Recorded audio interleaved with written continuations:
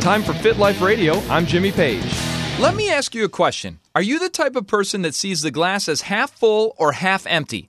I have to admit it. I see the glass as half full. I'm just one of those people that believes that in the end, everything's going to work out. But in Acts 20, Paul tells us that until then, we aren't guaranteed an easy life. He even says that the Holy Spirit is actually leading him into hard times. And the Spirit even warns him that he's going to face prison and hardships. Amazingly, Paul still goes. Would I have gone if I knew that I would be beaten, mocked, and imprisoned? Well, I think many of us, if given a choice, would choose the easy road, the path of least resistance. But unfortunately, that road doesn't lead to a life of excellence. So why do we expect our journey to good health to be easy? It probably won't be. So buckle up, put your chin strap on, put your mouthpiece in, and get in the game.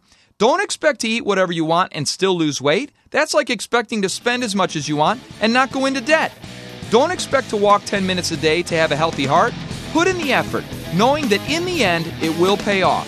Live a fit life. Come on, you can do this. This Fit Life radio segment is brought to you by the Fellowship of Christian Athletes. For more information, visit the website fcahealthandfitness.org.